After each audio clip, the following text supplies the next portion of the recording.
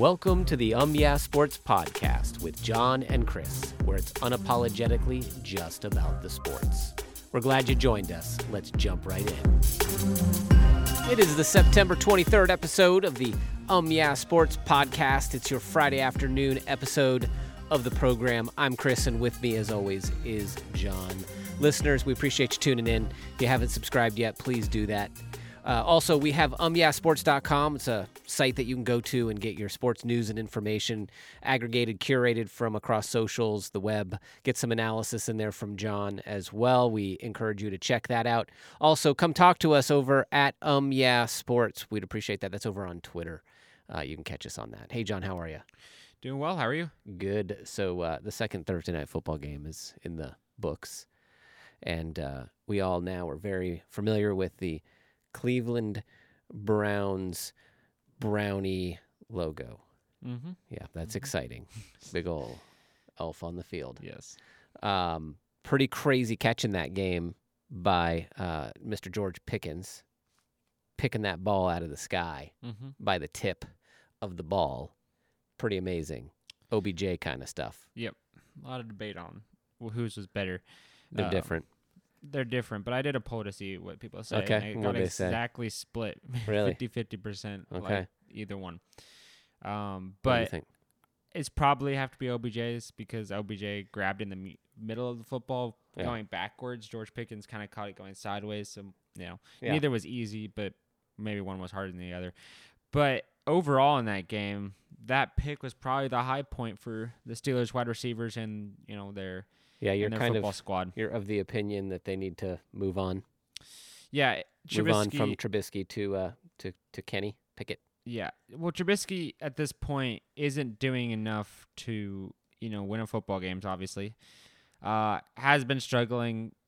Hasn't been great with the deep ball. Sometimes super inaccurate, splitting wide receivers that are right on top of each other, and some of it's not even his fault. Some of it's just his wide receivers dropping the ball when he needs them to catch it. But so that's not really his fault. But at this point, I think you kind of reached the ceiling with Trubisky, and it's time to put Kenny Pickett in, let him learn, let him grow in the offense, let him grow with the offense because this offense is growing together. The wide receivers are relatively young for the most part. The offensive line is young. Najee's only a couple years in the league right now, so putting a rookie quarterback wouldn't be that all unexpected. And I think he can play as well as Trubisky's been playing. It's not like Trubisky's been doing anything all that crazy with the football. He's most of the time reasonably accurate, but like I said, not all of it was his fault. Some of the wide receivers just dropping the football, but other times he was forcing it when it didn't really need to be forced into coverage that obviously was never going to be able to make the completion, or he just overthrew his intended target, and that happened multiple times, leading their to eventual demise. But I think ultimately, when you look at this game, the Browns are the better of the two teams in the AFC. I think the Browns are a legitimate playoff contender this season. I think they have the right pieces to do a deep playoff run, and with the wide receivers, especially Amari Cooper, who destroyed the Steelers secondary, just running all over them.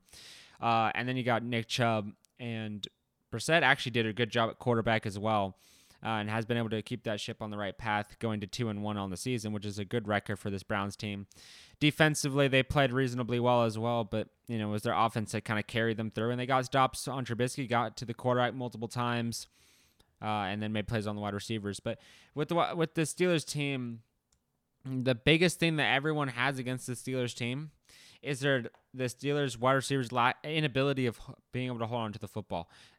The whole second half was riddled with drop passes that should have been caught. Most of the time weren't thrown low or in a hard place to catch. They were thrown to them and they just ended up dropping them. Just came out of their hands. Trubisky had this one play to Johnson where he was running up the sideline against the corner and the ball was put exactly where it needed to be and it just fell right through his hands. So there's nothing you can do about that. So I think that George Pickens play is talked about the most just because it was probably the best play for the Steelers organization. Yeah.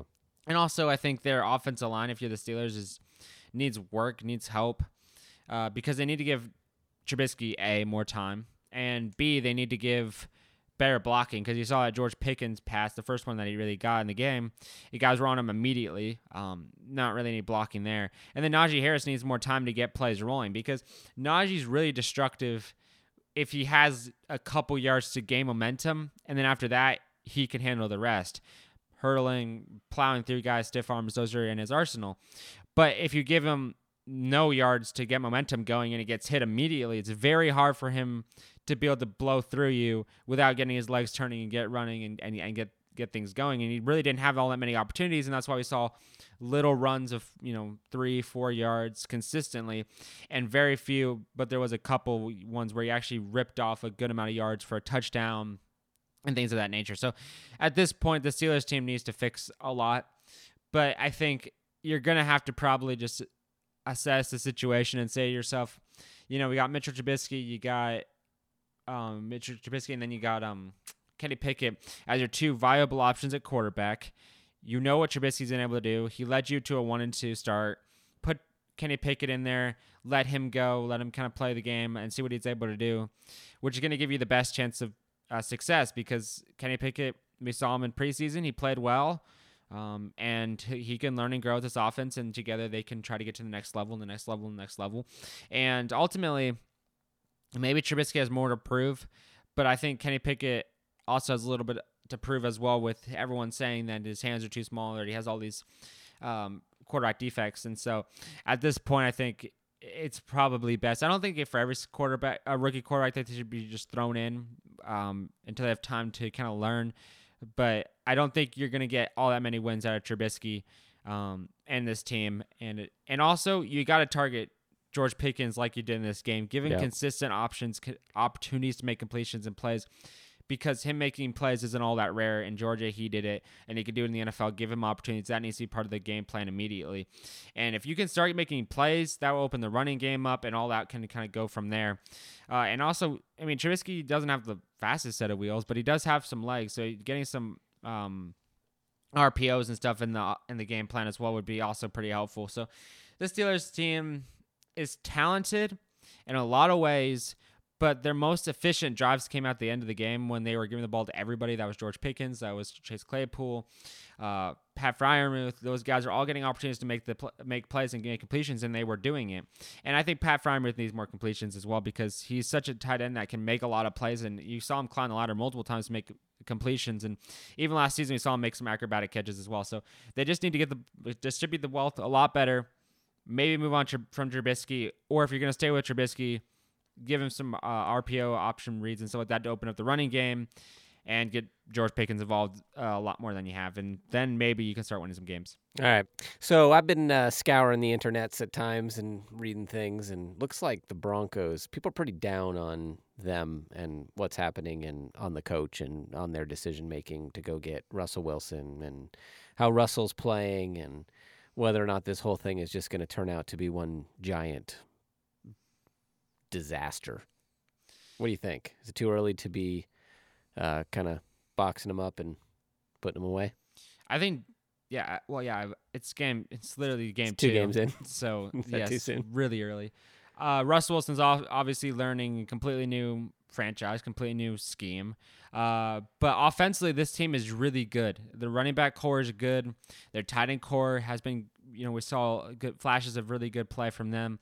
And then wide receivers, they've got Courtland Sutton and they got Jerry Jeudy. But Jerry Jeudy injured himself at the very beginning of the game against the Texans, and he was on streak to have a tremendous game because Russell was just giving the football and he was making completions, but then he landed awkwardly and just left the game and never came back. So that's a huge blow. But this team is good offensively. Russell Wilson's a good quarterback. Like I mentioned, they've got good pieces. Their running back core is great. I like them.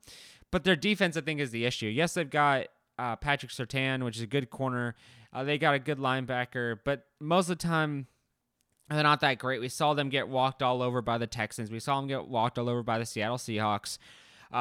And we've seen, even the Colts, had trouble with the Texans. But, that's not really saying much. But with Nathaniel Hackett, it's just one of those things that he just came from Green Bay, where he had Aaron Rodgers and Devontae Adams and Aaron Jones and a great offensive line. Like, he just came from a tremendous situation to come to Denver to head coach the franchise. Yes, there's going to be growing pains, and yes, there's going to be times that they're going to look bad.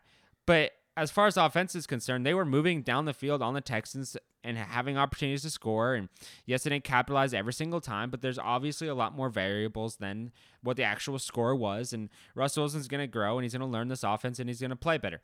I think it's dumb to say that Russell Wilson's not elite. I think you saw what he's able to do with a good roster and a good defense. He takes it to the Super Bowl back-to-back years. When he loses all that stuff, he struggles. Like any quarterback would struggle with everything being stripped from you. With the Denver Broncos, he has a good offense. We'll see how good the defense is and see if they can turn around and start making plays.